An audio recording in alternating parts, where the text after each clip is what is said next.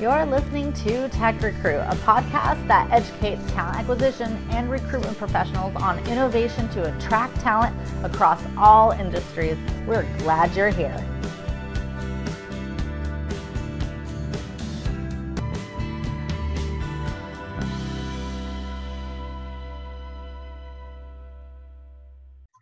Welcome to the Tech Recruit podcast. Today on our show, we have the very popular Tim Sackett with us, who was actually voted HR's most influential professional. So welcome, Tim Sackett. Hey, thanks for having me. Yes, it's very exciting. So Tim, you have a lot of things going on your plate. And I think when I first spoke with you, I think it was about 5 months ago, you were telling me some of the things that you're up to. And I just gasped at one point and I said, how do you have time for all the things that you're doing? And you're also a father. I know. Yeah. Probably not the best father. No. Yeah, I think I'm not a big guy into the whole hustle porn culture either. Like where we think oh, I sleep 3 hours a day and you just have to, blah, blah, blah. I'm efficient, I work effectively. I think one thing I found early on, I think people look at the amount of writing I do and they're kind of overwhelmed by that. And when I started writing, I found I had a skill that I didn't know I had. I can write and write. I can produce content very quickly, probably much quicker than most people. So that really helps from that standpoint, because I think that so many people will write like a blog post of, 500 words, 800 words, and like, oh my gosh, it takes me a week. And I can literally kick something out in 15 or 20 minutes. So it's just a different skill set that I'm sure I was born with it, but then through practice, 10 years of writing, stuff like that, you just kind of learn that. So, that helps a lot. And then, I have a blog post that's one of my most read. That's like, I think it's a complete load of crap when someone says they work 80 hours a week. And I will have people comment, there's probably 100+ comments on that blog post about people screaming at me that I work 80 hours, blah, blah, blah. And I know there's actual people that work 80 hours, but most people say they work 60 hours or 80 hours, and they really don't. They work half that, but they say they work that. And so I don't work a crazy amount of hours, but I might work a full 60.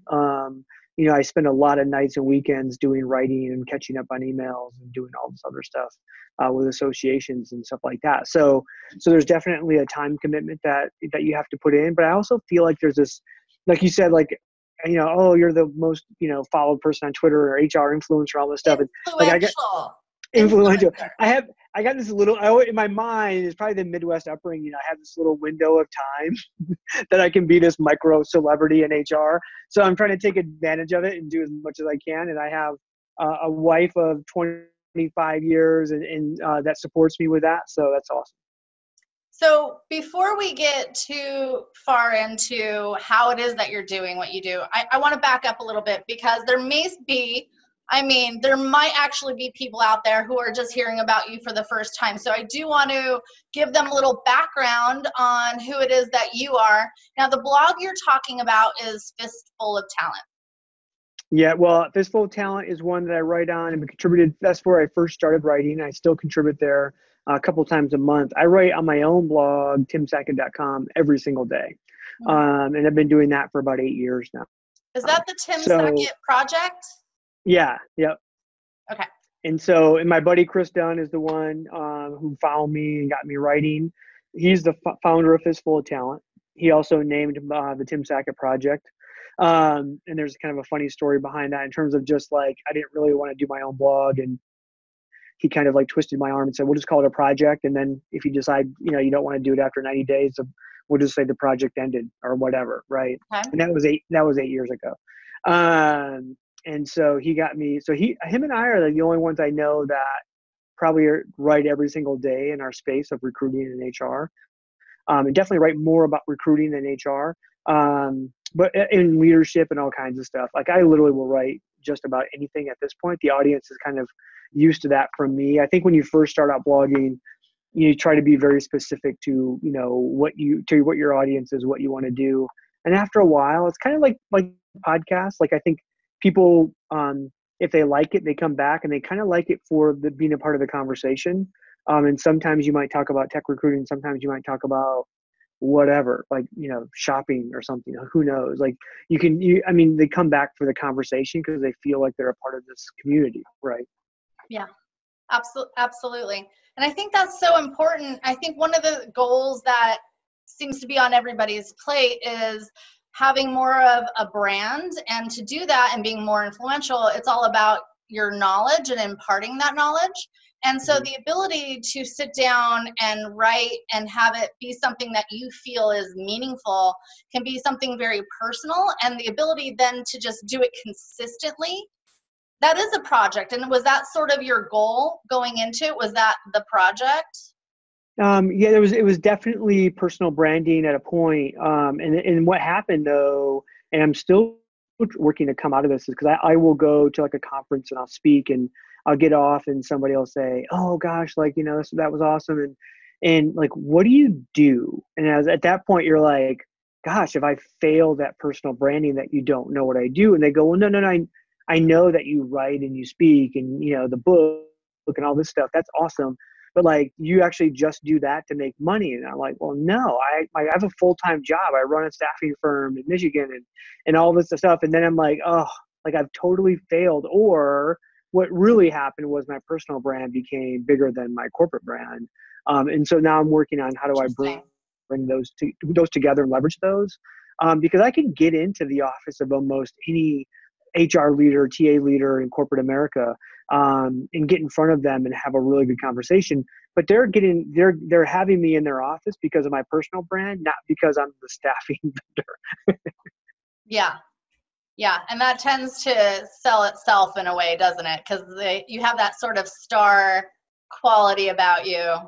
Well, you would hope, but not as much as you think, right? Like sometimes they think, well, gosh, you're doing all this other stuff. Are you really going to have time for us? And then there's that kind of realization of like, I'm not the one doing recruiting, right? Like I have teams of recruiters that are doing the recruiting.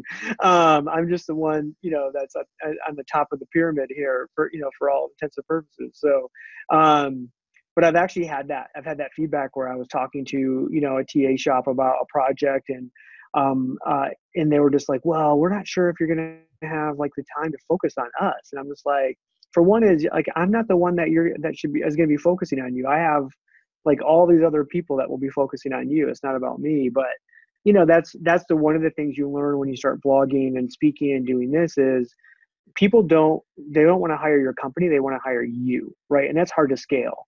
And so there's always that issue at play as well. So it's interesting. It was actually kind of a good segue. One of the questions I was going to ask you is do you work on your own recs or do you manage some of the job searches? But it makes sense that you have a staff that does that. But I was curious just how in the trenches you actually are. So you're more doing a lot of consulting right now. Definitely do a lot of consulting on the TA side. Recruiter, like TA process efficiency and just all of that. A lot of tech stack stuff. So I do though. I mean, I have meetings with my recruiting teams every single week. So I'm still in the weeds in terms of, we just had a couple of projects that are helped, work on in terms of just uncovering people. I'll come in on a Saturday. If I know recruiters are going to be in here working on like a last minute project, I'll come in and help them source. I still consider myself a practitioner in my ability to kind of do that. Plus, with my network, it actually makes it really easy for me to reach out for people. Sometimes, especially if I have a new recruiter working on something that they have a really small network, like I can, with a couple of hours work, I can pretty much fill their position or at least help them fill their position. And so some of that's just helping them, showing them. I demo over 100 TA techs a year. So, I always tell people, like, I don't know if we're the best recruiters. I think we are. I know my tech stack I would put against anybody in the country, maybe anybody in the world. Like I know because I'm so ingrained into the TA tech world, I know that I can get access to tech stuff that's not even out publicly yet, right? So I get to test and try a lot of stuff. And some of that stuff is awesome. Some of that stuff doesn't work for us, but I get to, be on the forefront of all of that. So I actually have two questions for you along those lines. one I was Yeah. going to ask you, because this question comes up a lot, and it's probably one of the most difficult things, is how do you hire great recruiters, or how do you hire recruiters who are going to produce? What does that DNA look like? Gosh, I wish I had the magical formula, and it's something that with I'm the incoming president for ATAP, the Association of Talent Acquisition Professionals, and something that we're trying to put together, and we bring people from staffing, RPO, corporate, even the vendor community together in like committees, and they'll work through that process to say, what does it take to hire a better recruiter? Or, and like in my case, I'm in Lansing, Michigan. I hire a ton of entry level people that have no recruiting experience. They might have experience doing something else, but it could be across the board. I mean, one of my top recruiters was a guy we brought in who was managing a car wash, like literally managing a car wash. But he had this personality, like when you would see him and just how he gravitated towards people, and he's exceptional. I always feel like the right personality, you can teach anybody to recruit. We're not trying to launch the space shuttle. And for the longest time, I always told people like I would only hire 4-year degree people.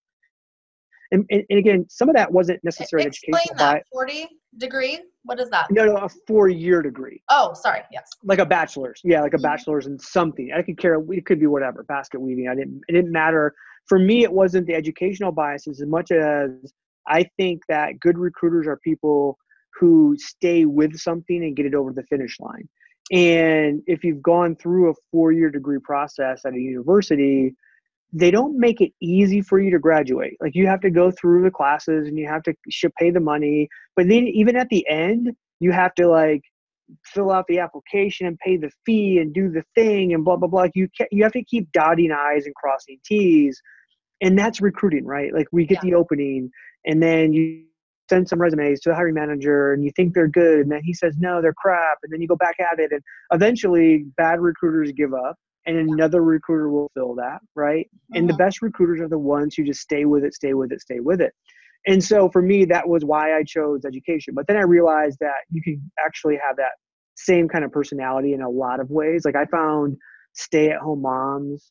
We hired a couple of stay-at-home moms that were out of the workforce for like 5 to 7 years that were exceptional, right? Like they came to work and thought it was a holiday. They were like, this is like the best job ever. Like I don't have to deal with 14 school things and kids and running around, like all the crap that they had to do and all the different like priorities. And so we found out I have a tanker, like an Army. He was in a tank, drove a tank, right? Retired out of the military. And again, just an exceptional guy that we were able. So I wish I had the magic, formula for what it took, right? And I don't know if it's out there. When your team in particular, I'm curious, when you work on technology, specifically on technology positions, do you split your team from sales to recruitment, or is everybody full desk? No, we split. So we have recruiters, we have account managers, and we have sales. So we kind of break it up in those 3 areas for the staffing side. Okay. And so then I guess that leads me to my next question, your tech stack. I find this to be so interesting because I think it obviously it varies by every company and every agency. Tell me about your tech stack. Well, I don't share my internal tech stack with staffing people, right? Because I think that's an actual competitive advantage that we have over everybody else. I will espouse to a lot of technologies that we use, whether it's CRM, sourcing tech, SMS. Like there's all kinds of pieces to the tech stack that we use that we think is really good. But when I meet with corporate TA, a lot of times their tech stack is a little bit differently. And I think we really take a look at it from the core of what's your ATS? What does that do? What are your results? What are you measuring? I mean, really the effectiveness side from recruiting to me doesn't necessarily, you could have no tech and be great at recruiting. Yeah. I think the technology allows us to be great faster. Yeah. So we put a ton of money into training, and that's the one resource, that I'll share is that we've been now 2.5 years in on using social talent for our training our recruiters, and it's a nonstop. So, I mean, every single month, every single week, even my most experienced recruiters are still getting developed on new stuff, on what's the latest and greatest. And I think that's super important because I was in staffing environments and corporate TA environments for a long time. And what we tended to do was train a recruiter till they got up to speed, and then we just forgot about them. Sure. You know, all right, yeah, they're good. Tim's good. He's got it. Just give it to Tim. He'll fill it. Don't worry about it. He's good. And then the only way that you got training was that if you were new or you sucked. Yeah. And if you were good, you had to kind of do it on your own. And what I found was we saw like noticeably like increases in revenue and placements when we actually started developing our entire team, because we measure everything. I'm a crazy person when it comes to analytics and metrics when it comes to recruiting. And so we were able to show a substantial ROI by actually doing that kind of ongoing training month after month. That's the continuous training. That's interesting. That's so exceptional that you would train your recruiters continuously. Because I actually started in a Fortune 500 recruitment agency, and that was really it. It was hands down probably the best training I ever had to start in recruiting. But it was videos and it was extensive reading and doing what shadowing and those different power plays and then that was it. And then it was just you're kind of on your own. So that's interesting. And Johnny Campbell is great, isn't he? I love Johnny. Yeah. That he has entire some of team. the best resources. Well, and again, Johnny came out. I mean, he started his career in the staffing world, right? That's what he was. He ran, a staffing company and was a grunt like a lot of us. And so then when he came up and said, how would I train other people to get them up to speed faster to keep them better? Like he knew what it was going to take. And like, when we're talking about the world that we recruit in now, when everything is changing and API stuff is changing every day, a great example is like LinkedIn, right? Like LinkedIn in the last month or so basically eliminated the ability for you to download email lists, right? You used to be able to say, oh, I'm going to export all my contacts and I have this great email list. And they just decided, nope, we're not going to do that anymore, right? We're going to make it harder on recruiters to take that network with them somewhere. Now, you can still get the email of an individual, but now you'd have to go through, I would have to go through 10,000 people on my LinkedIn connections and individually put their email into a spreadsheet.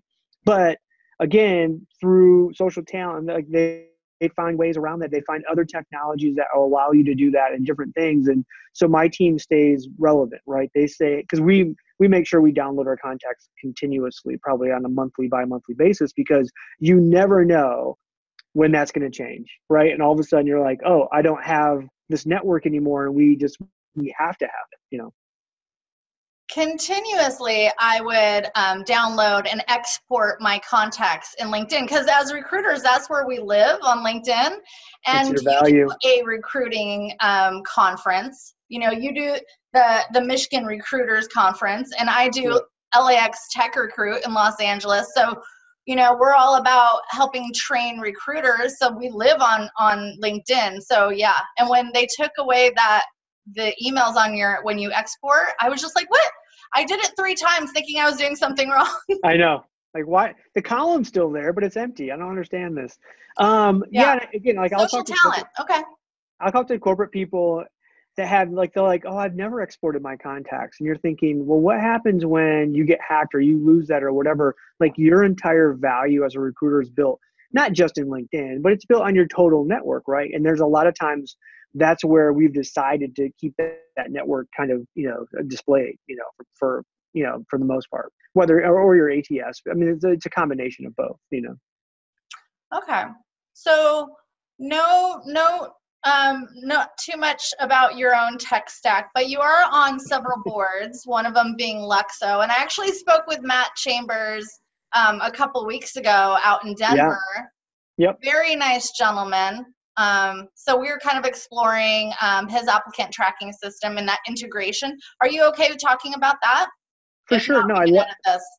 No, I love Luxo. I mean, it's an ATS, and I went through a year, probably a year and a half of just scouring the planet for an ATS that we really wanted. And it's a big decision because it's a commitment. Well, and for the most part, right, like there's 1 or 2 ATSs in the staffing world that basically own 90% of the market, and they're basically garbage, and they're expensive garbage.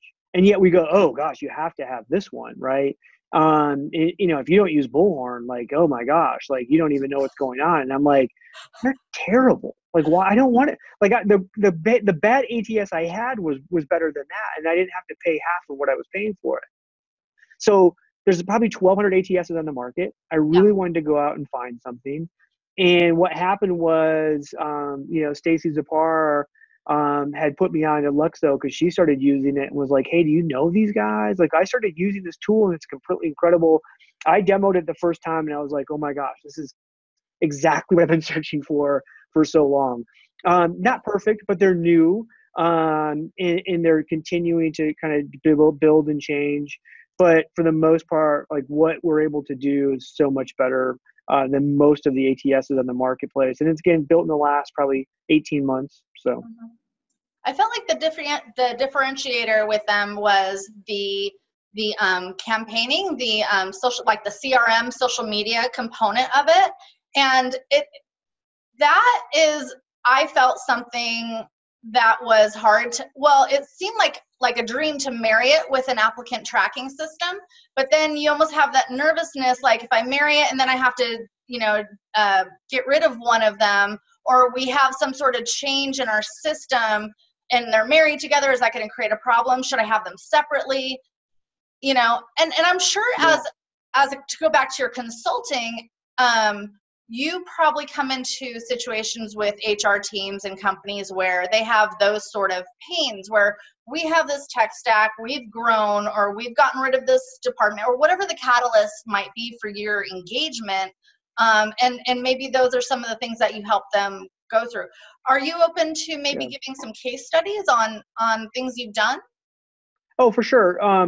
One of the things I knew that we wanted to do with our tech stack was this ability to nurture candidates, right?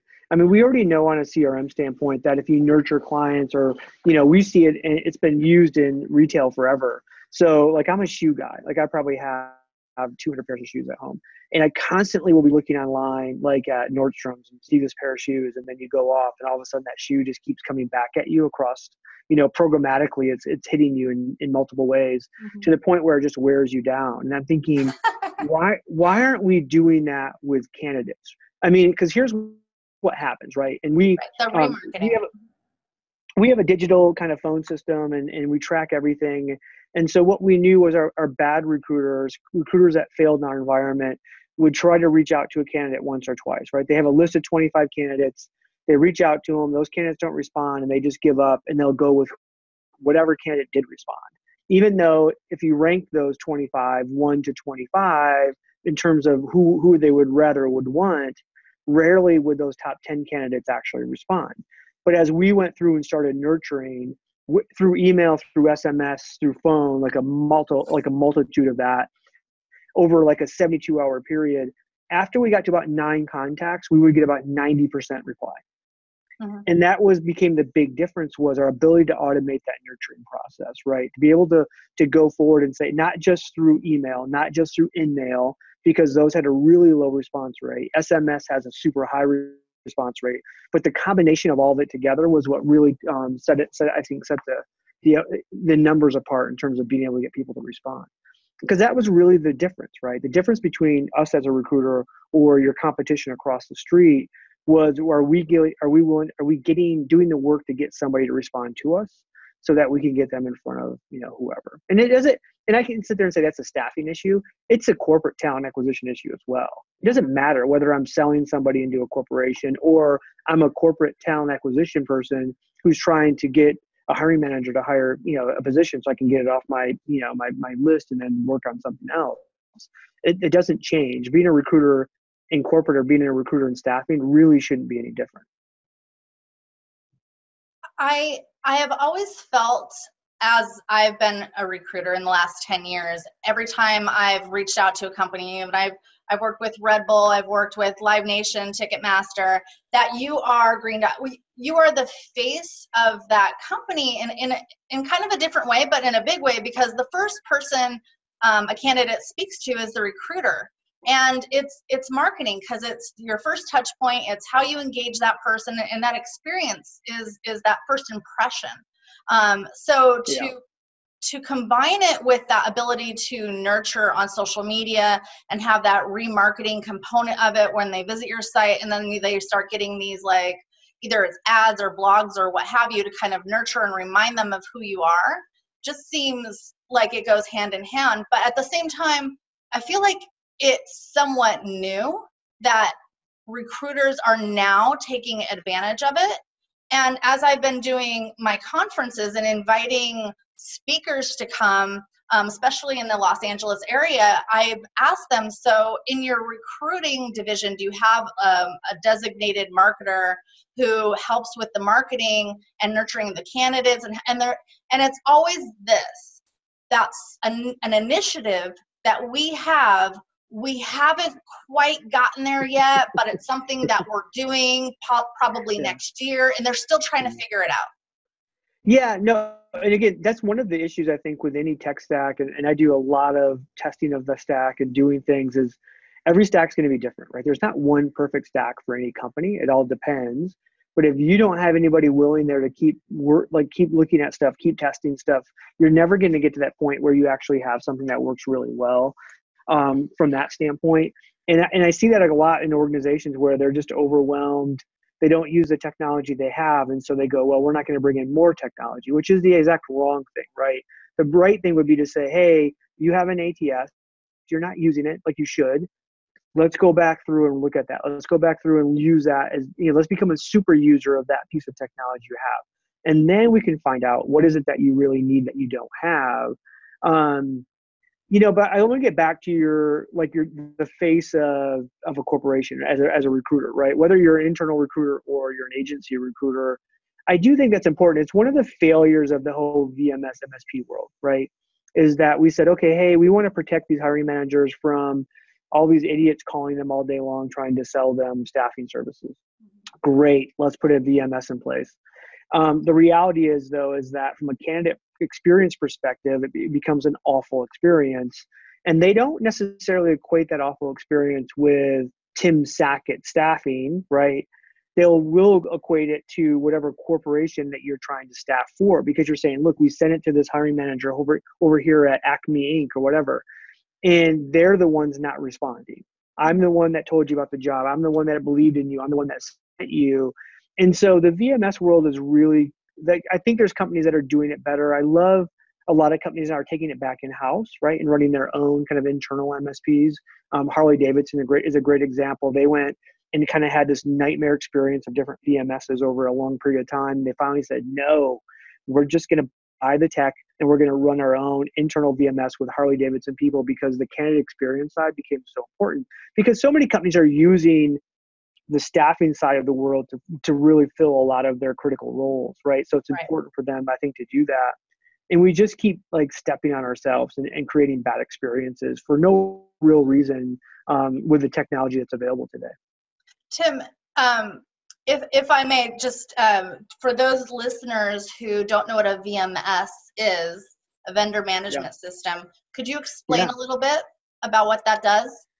It's basically software that keeps staffing agencies and corporate hiring managers apart, right? It's kind of like a wall of whatever, where a hiring manager can say, hey, I have a need for an engineer. It goes out to the staffing vendors. The staffing vendors all see it at the same time. They can put those candidates into the process. The hiring manager then will see those candidates, but never the two shall meet, right? There's this kind of line of demarcation.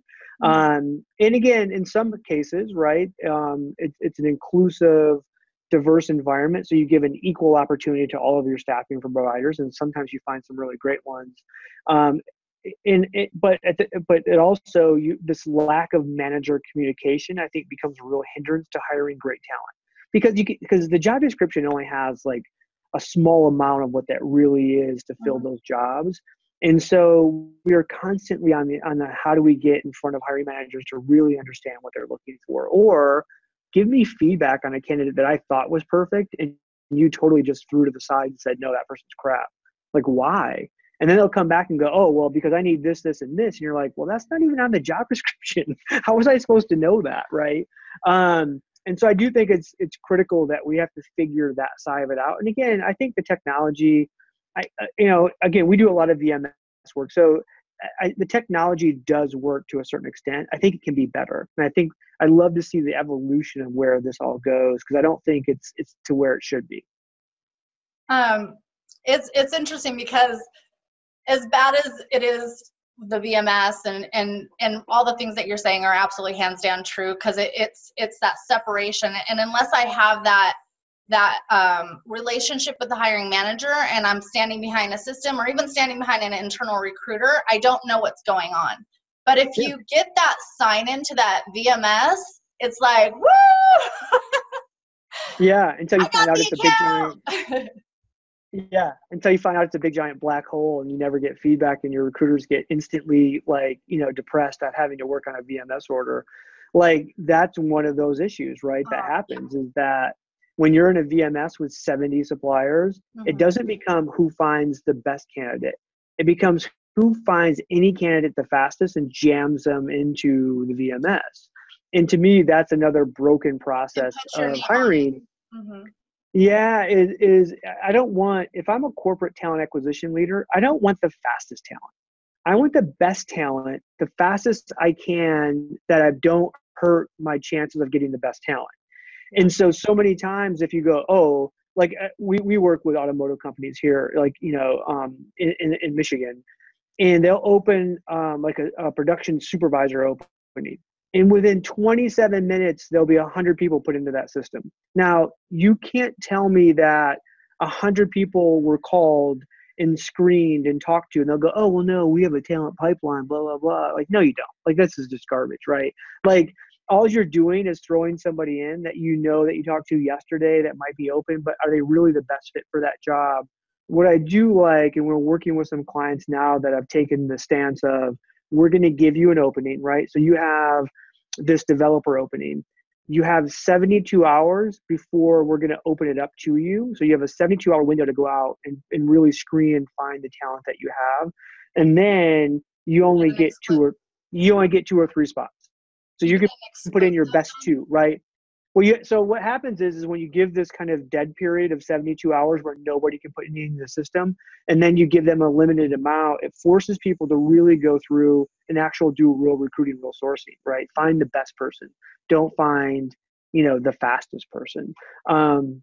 It's been a problem, I think, with a lot of the Indian call center environments as well, is because all they want is openings, and then they are paying people 12 cents a day to just call, a million people, and then fill the funnel with crap, And so we got to figure that out. And I think there's some ways to do that and make it more effective for both sides, really. It's a lose-lose right now. I mean, the corporate TA leaders I talk to are so frustrated with their VMSs because they're not giving them better talent. They're giving them fast talent, but it's not better talent. Yeah. I wonder too because I've been in these situations before too, and it's exactly that same thing where our recruiters were just getting frustrated because it feels like you're just filling their database with candidates, and vice versa, because you might find a candidate and they say, oh, this candidate's already in our database. Thanks for pointing them out to us. We're going to go ahead and contact them. I mean, and how do you really protect against that? If you're a new recruiter, we don't work with those companies. Okay.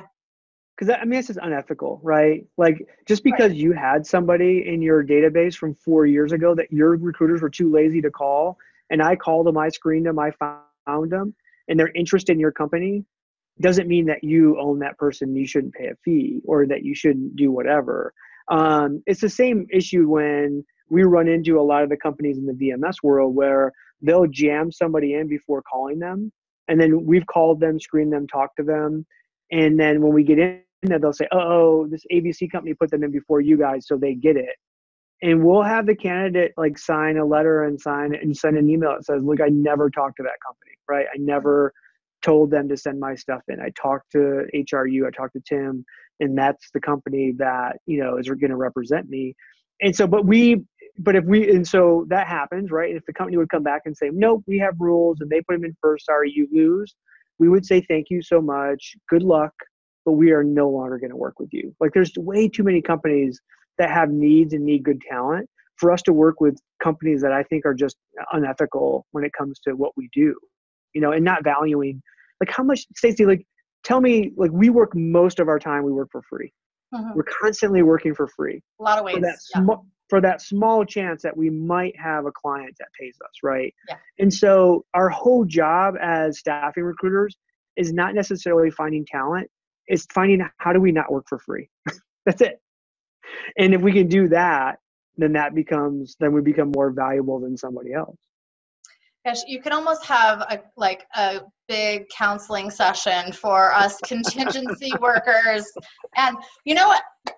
God bless those recruitment agencies who've gotten themselves on where they're not doing contingency and they're doing like on demand and embedded, or they do retained search. That is brilliant and good for them. Yeah, but I do think retained search is also dying, right? Like, I think there's no reason. I was talking with the people at Scout the other day, and they're like, hey, these retained companies that are getting like 70,000, 100,000 to do a search, for a CIO candidate or something. I'm like, yeah, and they're like, do you think you could find that same talent? I'm like, oh God, in a heartbeat, no doubt.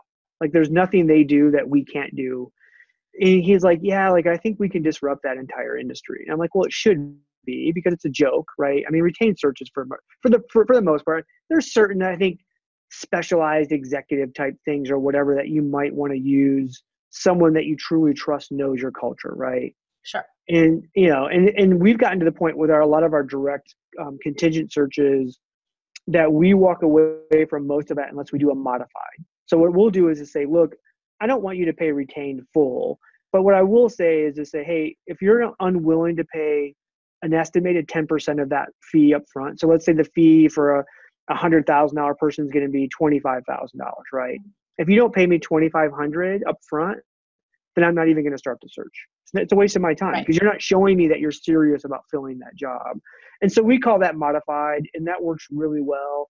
And for the most part, we'll walk away from direct searches where people will say, well, yeah, hey, if you can find us a software engineer for, $27,000, we would hire 100 of them. Like, shut up. Like, I don't want that. I don't want that. That's a purple squirrel. We're not going to fill that job. You're not going to fill that job. You're just wasting my time, Right. So you mentioned something, or there's so many thoughts going on in my head, but no, I love this. I think this is a really good conversation too for those agencies or contingency workers or recruiters out there to just hear how other companies are structuring their deals. Because when you get more specialized and you have more experience, it is really difficult to step into a new job order and say, okay, I'm going to work this data science position, and hopefully you guys will take my candidate, or you won't close your job, or you won't hire somebody internally, or you won't use one of those 5 other staffing agencies. It's just kind of everybody out the gate. But having that client have skin in the game, I think, is really where it's at. This is a difficult position. I'm going to work really hard on it, and I've had a success, history of success in doing these type of positions. So yeah, having that modified search, I think that's key. Well, I think part of it is we're so desperate. I mean, maybe not now, but I think in the history of staffing, we've been so desperate of just wanting the opening, right? Like, just give me the order. As long as I have the order, then we'll work on it. And then you find out that it's just someone threw you an order to get them off the phone, right? They really didn't want to hire that person, or they weren't going to hire that, or they knew you would never find it.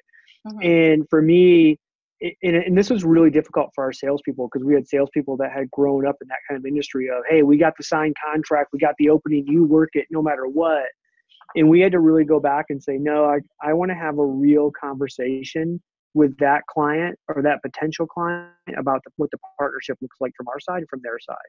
And it's almost the same kind of thing that I did this in corporate. So, we would do these kind of SLAs, these service level agreements, right? Where I go to a hiring manager and say, hey, I'm going to go and do this search for you, and here's what I'm going to do. Boom, boom, boom. And then, but I need you to agree that you're going to do some things first, right? You're going to give me a 24-hour feedback. You're going to, if I set up an interview, you're definitely going to, show up, or it's going to be within, 48 hours or whatever.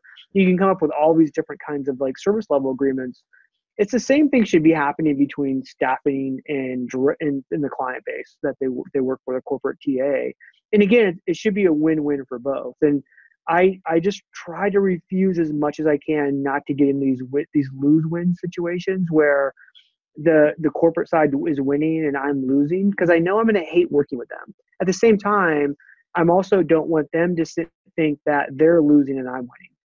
So I don't want them to feel like, oh, you're filling these positions, but your markup is 65%, and gosh, we feel raped by you. Like I never want that to happen. So I'm super transparent in all of my pricing. Like I will sit down with any client that we are working with, right, that's signing a check for us. And that's the only way I call a client, is they're actually paying me money. If they're not paying me money, they're not a client. And I will lay down my financials in front of them and show them where every single dollar is going, even the dollars that are going into my profit, right, into my pool. And at that point, there's nothing they can be upset about. Like either you feel like what we're doing is worth something or you don't. And if you don't, then we probably don't need to work together. And, and again, I can show you like what you were being charged. Like I talked to a company yesterday at Denver and they told me their numbers. And I'm like, here's exactly what that company's making on you. And they were just shocked by that. They had no idea. And you're just like, I want to make money, but I don't want to take advantage of you either, because I want this long-term kind of arrangement. So yeah, I got this. I'm fighting the sun. It's coming down to my face. So I'm trying to move. Yeah, the sun's going down over there. It's getting towards dinner time. Well, you mentioned earlier just kind of how you, and I heard you mention this somewhere else. So I wanted to kind of tie them together because I thought it was a really important point. About how when you have a client that you don't want, somebody who's unethical, and you just say, we don't want that business, and you kind of shrug it off. You mentioned, and I feel like it was on another podcast or somewhere, and you mentioned something about it was Gen X, I think, having this attitude or this personality where they just kind of let things go. Yeah, it was like, or what is the new generation? Not the millennials. Gen Z. Gen Z, thank you. We're Gen X. Yeah. Wait, what? We're Gen X. No, it's like that Gen Z that Gen Z kind of like letting things go and just sort of embracing that. Do you want to talk about that? Do you know what I'm referring to? Yeah, well, I have two sons who are Gen Z, and I kind of learned it from them. Like my Gen X personality is to fight, right? When someone talks bad about me or bad about my company or whatever, my first reaction is to fight back and fight for my company, fight for my people. And my sons like grew up in this world of like social media and trolls. And again, I get it in my blog all the time, right? There's people, what happens when you blog is when you first start writing, people will find you and it's this tiny little audience, and everybody that stays loves you. They're just like all fans, right? So it's like, oh my gosh, you have this great little period where you have 50 people who are reading your blog, but they all are fans and they're making comments and sending you messages. And you're thinking, this is the greatest affirmation of my life. I'm going to do this forever. And then the audience gets bigger and bigger. And what you find as the audience gets bigger is there are people that show up every day because they actually hate you. They really don't like you. And they're looking for you to write something, say something so that they can tear you apart in the comments. And that's the whole troll mentality right now. Younger generations like Gen Z, they grew up with that in social media. They knew they had followers that if they did something wrong or said something wrong, they were going to be destroyed. And what the troll is hoping that you'll do is that you will fight. That's what they want, right? They want to have that interaction. They want to tear you apart in public, and they want to see you because they want to get your goat that way. Whereas they'll go, like, my sons would sit there, like somebody would say something on their Instagram post or whatever, and they're like, oh my gosh, you're so right. I'm such an idiot. Thanks for pointing that out. Knowing that the rest of the audience is going to look at that other person and go, you're an idiot. Like, you're a jerk. And the person that was saying, hey, you're right, and they're making fun of themselves or being disparaging, like they're going, that person has a really good like self-control, and they're taking the higher road of it, right? And not taking the bait. And so I think we can do that. Like I break up with a lot of clients, and I have clients that break up with me. And I always try to make that a real positive thing, right? If there's a way that I can help them, if there's another vendor I can give them, whatever that might be, just because you and I didn't work out in this relationship doesn't mean that I don't like you. There's a lot of friends that I will do staffing work for because of just my network and industry and stuff like that. And it's something I always want them to know, right? Like, hey, we're friends first. This might not work out. That's fine. You can call me one day and say, hey, we're going another route. And I'm not going to take offense to that. Like, I'm fine with that, you know? It's like you use this term tribe, which Yeah. I really liked. I thought that was a brilliant sort of term. It's something actually, after I had children, I applied to my children's friends and like the parents. I was like, our tribe, you know, so we know where our children are at. I hadn't ever thought of it as in a corporate way, but then when I started thinking as you explained it, I thought, yeah. Yeah. It's not to be offending to like American Indians or anything like that. It literally is just, for me, it was That's, no, I never even thought about that, but it's good that you were being PC. well, I have friends who are American Indian that have actually made that comment to me. Like, that's not a really great term to describe. They couldn't really explain it to me other than it was an American Indian term. But, and it's probably even before them. But anyways, like for me, the whole tribe ability is like the one great part of like me meeting you and having this conversation and just little by little adding to that network and getting it bigger and bigger and bigger. It does become like, I mean, we're so disparate and we're all over the place, but yet we still are trying to help each other, right, for the betterment of the community. And sometimes, like, we're in competition. Like, I constantly run in and get questions from people who are like in Detroit, right, which is just down the road, and I know they're a competitor, and they'll say, "Oh my gosh, Tim, like, we're struggling with this. Like, what have you done?" And I share. I mean, I share because I'm hoping that it will come back. And I know some of them won't ever share. They'll go, "Oh my gosh, Jim's an idiot. I can't believe he told me that. You know, I pulled one over on him." They didn't. Like, they didn't pull one over on me. I just think the more we share, the more I get back. And it's worked out really well for me over the last decade. And so I just keep doing it, and it seems to work out well.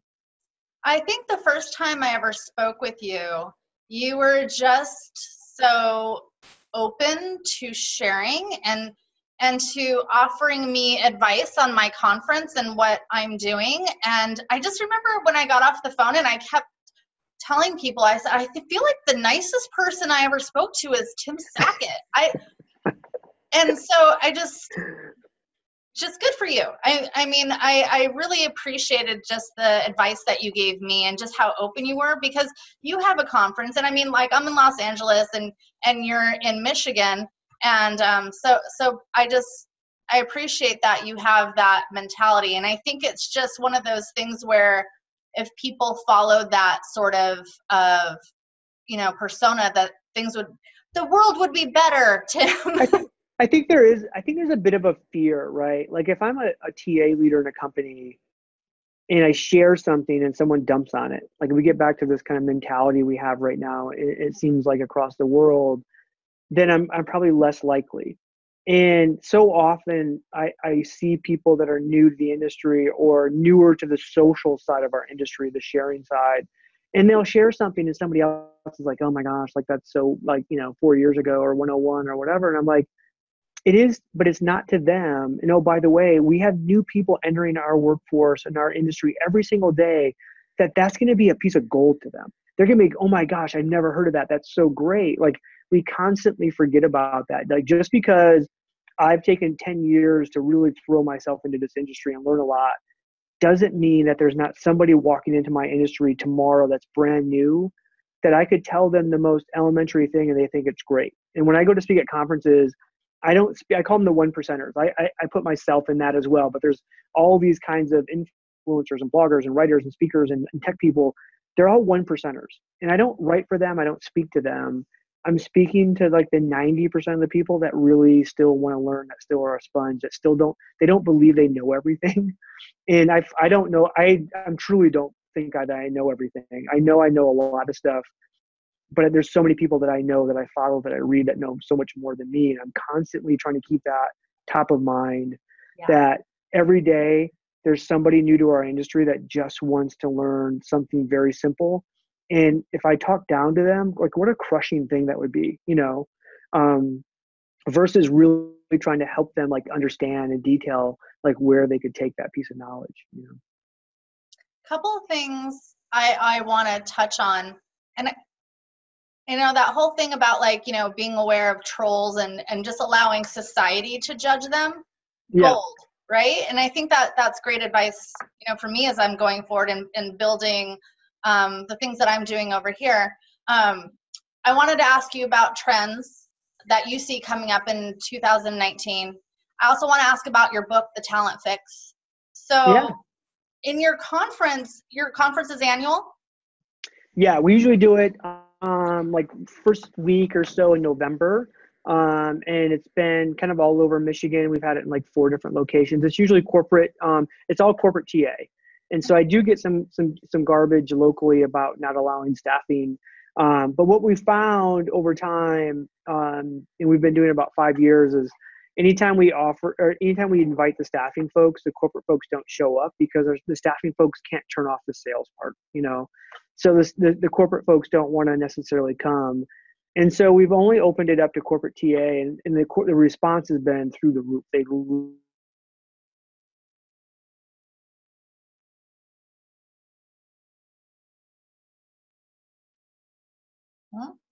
have 100 teams and the leaders, and they just feel like this camaraderie with each other in terms of the things that they're facing. And we bring in speakers and stuff like that. So, and we have a corporate host. So we've had it at GM, we've had it at Quicken Loans, different places across, the state of Michigan. So there was a little glitch in the video. It was kind of it paused and then it caught up and you're talking really fast. So, but I think that's interesting because I got off the phone with Will Stanny with Proactive Talent this morning.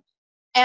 And, we were talking about him participating at LAX Tech Recruit and talking about, just the idea of wanting to brand more in Los Angeles and what that market looks like. And, I'm still developing the conference, right? I've had 2 so far. I had 1 in Los Angeles, 1 in Orange County. And I learned a lot, as I'm sure you have, what works and what doesn't work. And, we have some funny stories and we have some it just evolves. And so how will the next one work? What is the market going to be? And just all the different segments about that. So it's interesting to hear how you have the no staffing agency rule. And so I think of maybe that's something that we could possibly incorporate, but I need to kind of get a strategy session together perhaps on how that might look. Yeah, I think I'll come to a point where I think the community that we've created in Michigan at Michigan Recruiters will be strong enough to push back, right? And so then we can invite our staffing peers in as well.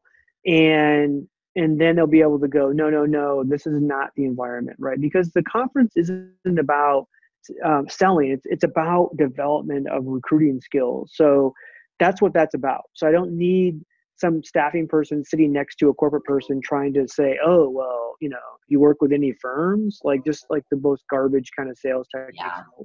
And they will. And if that happens once, that corporate person won't come back again. And so that, so we kind of went down that path. But I do think when we take a look at the trends, I always want to go back because we do surveys after our conference and say, hey, what did you like? What did you not like? What do you want more of? And I'm always somewhat shocked that the stuff they want more of is really blocking and tackling basic stuff. They want more sussing, we want more sourcing stuff. And I'm like, oh, you want more advanced sourcing stuff? No, we want more stuff like Angie Veros did with email subject lines that get responses and stuff like that. They want silver bullets. They want tips and tricks and stuff they can take back and start using the next day. And we try to keep raising the level of conversation so far and so strategic that a normal run-of-the-mill recruiter that's in the weeds every single day is yeah, it's interesting, but it didn't help me get better. It might help me think differently or think at a higher level, but it didn't help me get better as a recruiter. And I think therein lies the challenge I have is continuing to kind of mix in both, right? So you have some people who have been with us 5 years who kind of want to start elevating the conversation. At the same time, every single year we have these, the new people coming in that this is their first conference in They just want to know, how do you get somebody to pick up a phone? That's so key too, because yeah, it's a diverse group, and you want to have the strategic level, but you also want to have like the, the hound search, the Boolean basics, X-ray. Dean DaCosta was at our last conference, and Yeah. he was on the panel, and then we had him do a workshop at 1:00, and he held the room until 3. I was looking around saying, where is everybody? Half of the conference is gone. And they were across the hall in Dean DaCosta's workshop. And Yeah. hands down, my survey afterwards, everybody was just like that. Those tips and tricks from Dean DaCosta were just amazing. And that's what a lot of people liked. Lou Adler was our second highest rated speaker. And it's just, you learn kind of, but it's diverse. So back to trends. Yeah. That's what we're doing. We're creating a curriculum. So what is your curriculum, or what is your conference looking like this year? There's definitely a lot of interest around recruitment marketing and just the techniques and strategies behind that. And again, probably less strategy, more technique. So how do you get better talent to be interested in you? And I think there's even a demarcation line there between employment branding and job branding that we'll really start to focus on. So it's more of, if you think about a normal candidate, a candidate doesn't go and say, what company do I want to work for today? They usually go, I'm whatever, I'm a software engineer and I want to be a software engineer, so I'm going to go work as a software engineer, or whatever that might be. And so they look at jobs, right? So the job brand initially might be more, important than the actual employment brand. And yet, from a corporate talent acquisition side, we spend 80% of our time on employment brand and almost no time on job brand. We still cut and paste 1984 job descriptions and throw them in a job post and think like that's going to actually attract somebody. And so there's a lot of tools and techniques around the job brand side of getting people kind of interested in that. We get back to the CRM, nurturing, different techniques and stuff like that. I think everybody's interested in that. We're still in this really low unemployment environment. So it's still a lot about talent attraction. It's still a lot about how do you fill the funnel with talent and then go through it. I think, though, as we start to see a softening, we'll also add in a lot around assessments, because we're going to see organizations that now want to upgrade. Like, how do we get better? We have 10 engineers now. We have a couple low performers. We want to replace them with something that's better. So we can't just keep doing the same process we've been doing over the last 4 or 5 years when we're desperate to find anybody. Now we need to find something better. And there's some just exceptional assessment science that's on the market right now that are doing some really cool things that are really let's say you had 100 applicants apply to a job. Like, a lot of this stuff comes back and will tell you, like, hey, here's the 10 out of that 100 that you really need to talk to, or here's the 5, or whatever that might be, versus traditionally we would just go look at the first 20, call some, someone would reply back. 80% of those people would never even have a sniff of what we want. And again, the best person might be in those 80, probably would be in those 80. Are there particular software that you are talking about that you like, that you've demoed, or that you're using?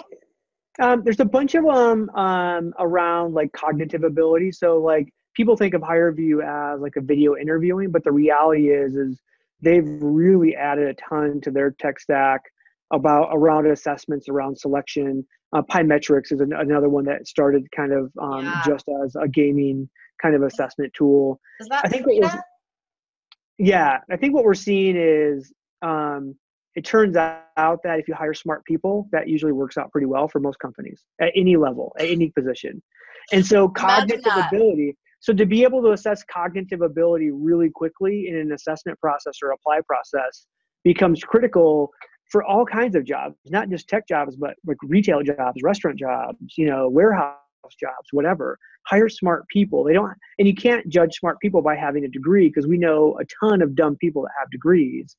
So it's really about, intelligence, cognitive ability, being able to process information very quickly. And I think a lot of these gaming kind of assessments are being able to do that in a really great way. And the data shows that. So. Wow, that's really cool. Yeah. We had Nathan Mondragon from HireVue at our last conference. He did a fantastic job. It was a really engaging presentation. So a lot of new things coming on the front there. Yeah, for sure. So and again, I think there's a lot around how we're utilizing our own internal databases as well. I mean, I think the staffing world has always been farther ahead of the corporate world in this, but the corporate side, I think, has to, leverage technology to really understand the value they have in their internal databases. Some of these companies have tens of millions of candidates in their database, and yet they'll come to me and say, well, we can't find anybody. We're begging for talent. We have 1,000 openings. Crazy. You're like, you have 10 million candidates in your database, and they just don't know how to leverage their database. It kind of reminds me of, a lot of the conversations I've been having over the last 6 months. And so my background is actually in business intelligence, data analysis. I have a degree in corporate finance, and my first career was actually as a financial analyst and working with data and SQL and what have you. And so in talking about, what were we talking about? I was just like going off on a tangent. Using data for internal databases, stuff like that. Like leveraging your database better. Thank you. So Singh Raghav from Korn Ferry. So he had this quote, and he was talking about, and we were having this conversation about your data and your applicant tracking system and your database. And really your intelligence and the way you analyze that data is only going to be as good as the information that you have in your database. So if it's resumes and you're looking and you have this huge database of resumes and you're trying to find really good candidates, it's the type of candidates that you have in there. And I think one of the things that resonated with me is when I first started my agency, IT Talent Search, I had a applicant tracking system, which you mentioned earlier, and we were just pulling everything from all the job boards into it, and a lot of it was trash. And so when you were doing a search and trying to bubble up that better talent, a lot of the trash was coming with it, as well as like those fake resumes that were, suddenly then you get the hot list from a company in India and you're like, where did this come from? But it's just really about how good that information is in there that's going to make your assessments better, right? Yeah, we would only, again, we've been in business for a long time, but the only people that get into our database are people that we've actually screened, right? So whether they say yay or nay or whatever, like they're not going to get in there until we know, because I know a lot of organizations will say, oh, we have access to Monster and let's just dump as many Monster resumes into our database as we can, because you never know in the future we might need them. And you're like, yeah, but then then your database just becomes crap, from that standpoint. So. But at the time it seemed like a good decision, Tim. No, everybody does it. You're not alone. Like, no, okay. I will not do it again. I think in my world, my time in the staffing world, we've probably been through 4 different systems, and every time we change and go to another system, we truly have to have this sit down, drag out fight over, do we just start brand new, or do we bring in the data from the old system? And if so, what data do we bring in and how, right? Because do I need to bring in data that somebody at one point, hey, yep, we interviewed the person, we screened them, everything was great, and in 5 years, no one's talked to them. Does that person really need to come over to the new database? Probably not,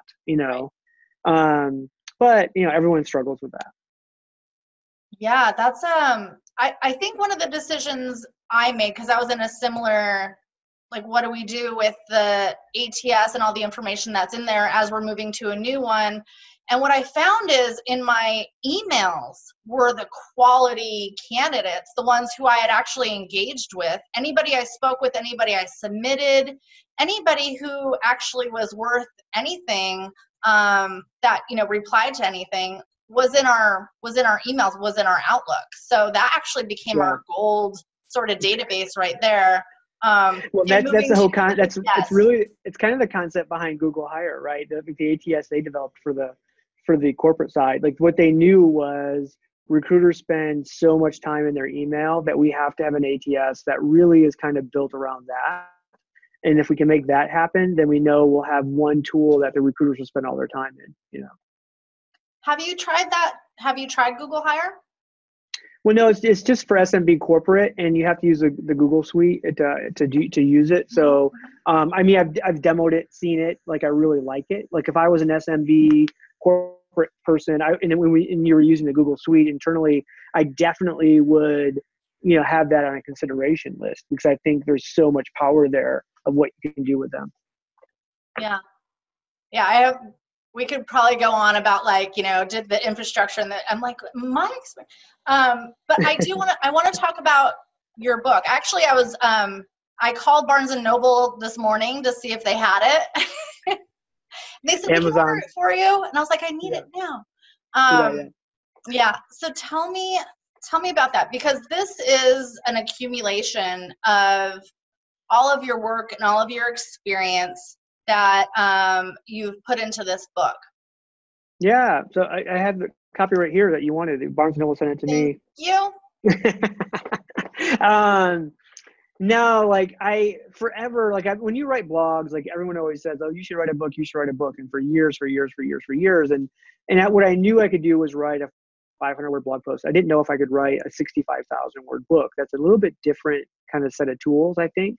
And so eventually I just got to the point where I said, yeah, I'm going to do it. I'm going to write it. And part of it was, you know, like you talked about early on, like I give to the community a lot, and I take a lot of calls, and I set up a lot of calls, and I have a very full schedule.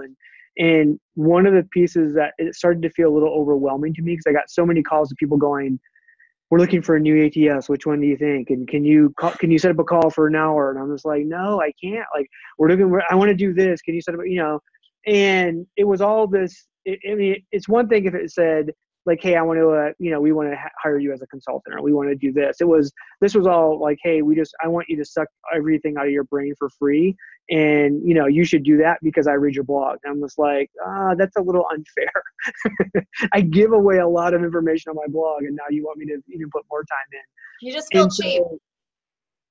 Yeah. So the book was really, if I was to come in from day one and take over a recruiting shop or develop a recruiting shop from scratch or whatever that might be, what would I do? How would I do? And just threw it all out there. Right.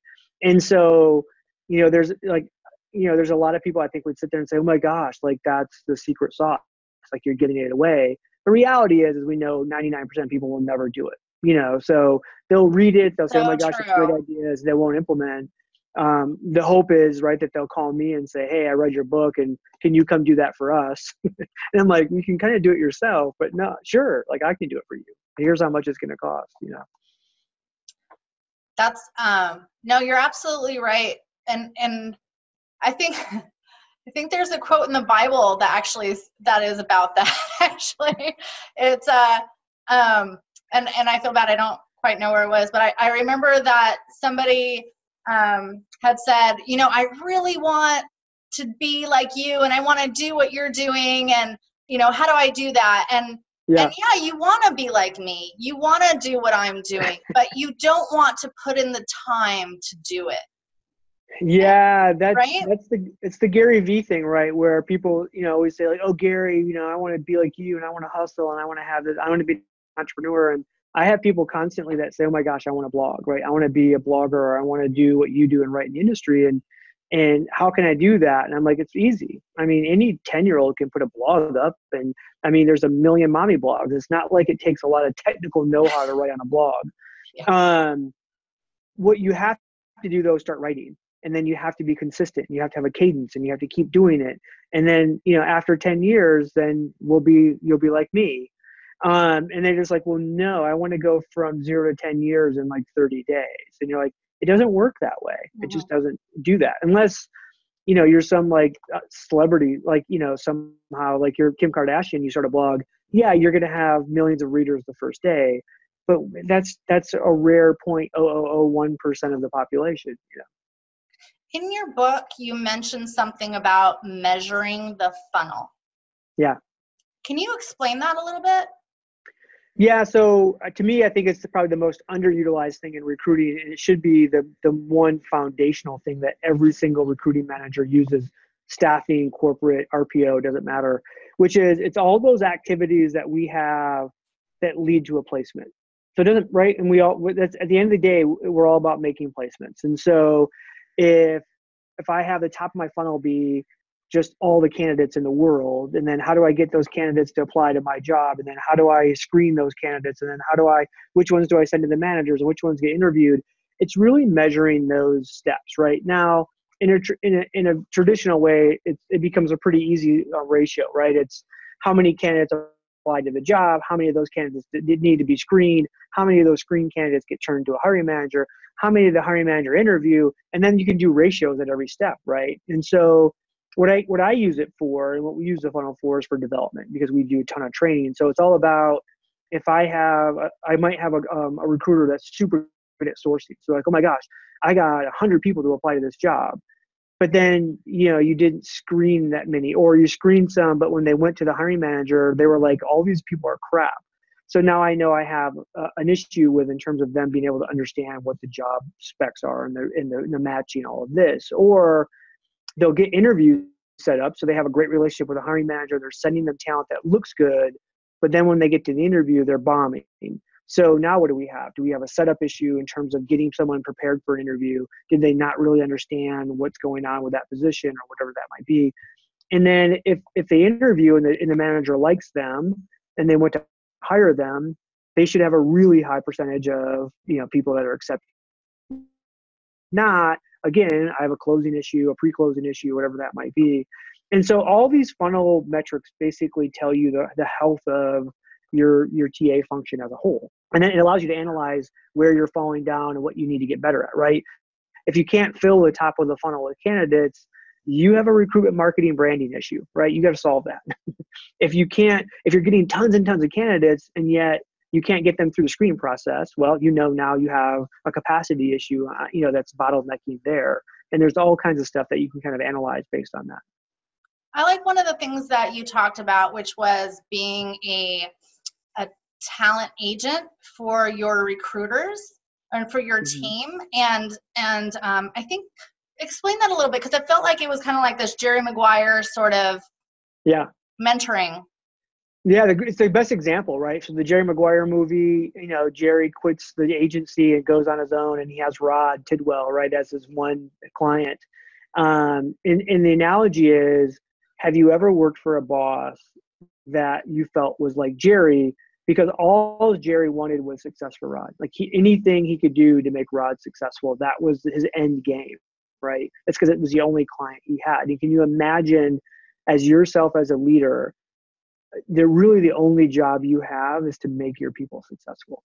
And if that's what you do, and that's what they feel like you're doing, then you've won, right? Then you're going to be a great leader. And for the most part, success should follow that as well.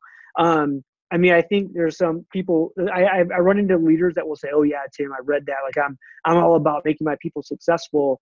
And then they go out and beat the crap out of their people. And I'm like, I don't know if they're feeling successful. I think they're feeling like you're beating the crap out of them. I think there's a way to understand, to say, hey, if you want to be successful, you have to do this, this, and this.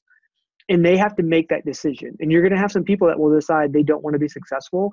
And those are the people that you give a gift to, which is you need to go find someplace else where you're willing to put that time and effort and energy in. It's not going to be here, right? I'm going to give you every tool, every chance, every ability to be successful. I'm not going to beat the crap out of you. Like, that's just not who I am. I don't think that's going to help you be successful. Now, the old school Bobby Knight coach in me would say, well, that's a little misnomer, right? Because you can push people really super hard and they'll be successful. But the only way that happens, and what people miss, is they think that like Bobby Knight's players or Tom Izzo's players or Mike Krzyzewski's players hated them. They don't. Those players first know that coach loves them unconditionally. It's the one person they always have in their corner. Then that allows that coach to really push them super hard. Leaders like screw up on that all the time. What they do is they go out there and say, oh, I'm going to push you like Bobby Knight. And that person goes, I don't trust you. I don't like you. I don't love you. Like, I'm not going to take that from you.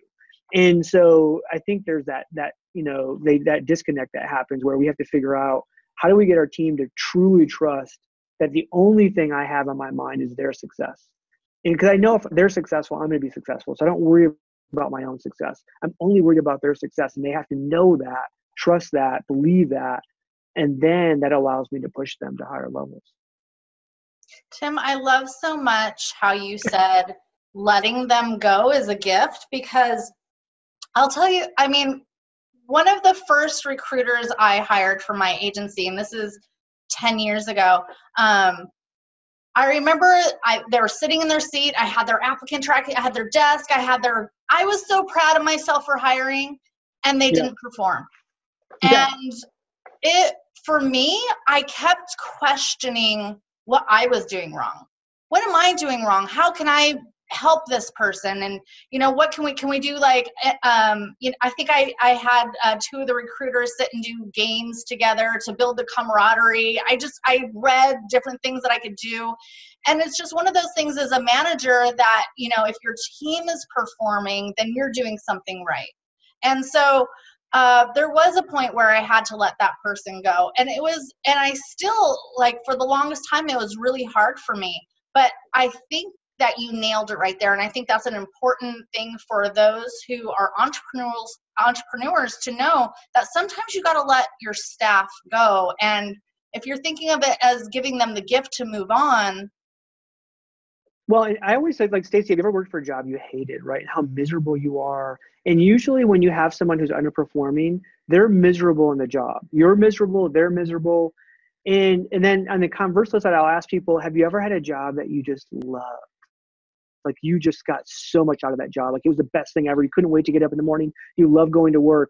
That's the gift. The gift is working in a place where you feel that engaged, where you'll do anything. Like, you're so, jazzed to be there.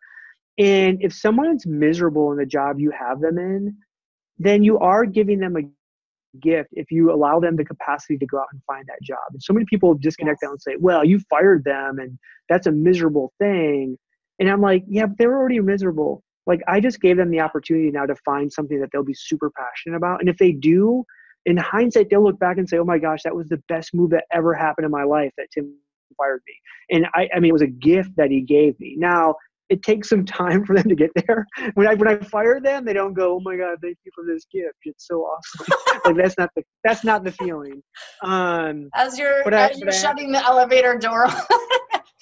But I have, like, it's funny. I have a recruiter that I let go probably about 4 years ago. And I really liked him. A great guy. He was a good recruiter, actually, but he was just miserable. He was miserable at life, personal life, work life. And the reason I let him go was because of that. He was so negative in the workplace. And 6 months later, I had a corporate leader call me and said, gosh, I need a recruiter. I need somebody. And I called him up and he hated me. He was so pissed when I let him go. He hated me. Would barely take my phone call, but he was out of a job. So he took the call. And I said, look, I want you to go talk to this leader and blah, blah, blah. And he's like, well, what did you tell her and stuff? And I just said that, that we let you go because we had lack of work or whatever, but I think this job would be a perfect fit. And he's literally had 4 promotions since he's been at this new job. And it's taken him a long time to come back and understand, like, God, I was a real jerk when I worked for you. Like, I was so negative. And now I'm in this great job and I'm in this great company, something where I really fit. And, like, it's changed my entire life. And so I've seen it work in real life. And again, I've been let go from jobs. So, and so I'm not sitting there going, oh, I don't know what it's like to feel like to be fired. Like, I've been in miserable jobs and made people miserable around me, and then got into a great job and knew the difference. So I think that's really kind of where that comes from. Well, Tim, the book is The Talent Fix. Yeah, available on Amazon, not at Barnes & Noble, apparently. But they can order it at Barnes & Noble, they told me. So you can actually get it anywhere. Yeah. But thank you so much for being on the Tech Recruit podcast. I really appreciate all the things that you've shared with us today, and I hope we can continue to talk again. For our listeners, where can they find you? Google Tim Sackett or timsackett.com. I'm literally the first 1,000 pages on Google. Well, there's another Tim Sackett. He's a truck driver chaplain. I'm not him, but it would be pretty cool if I was the same guy. But so. And hug your haters. Hug your haters. All right. Well, you have a great evening. Thank you so much for spending Thanks, time Stacy. with us. Bye, Tim. All right. Bye.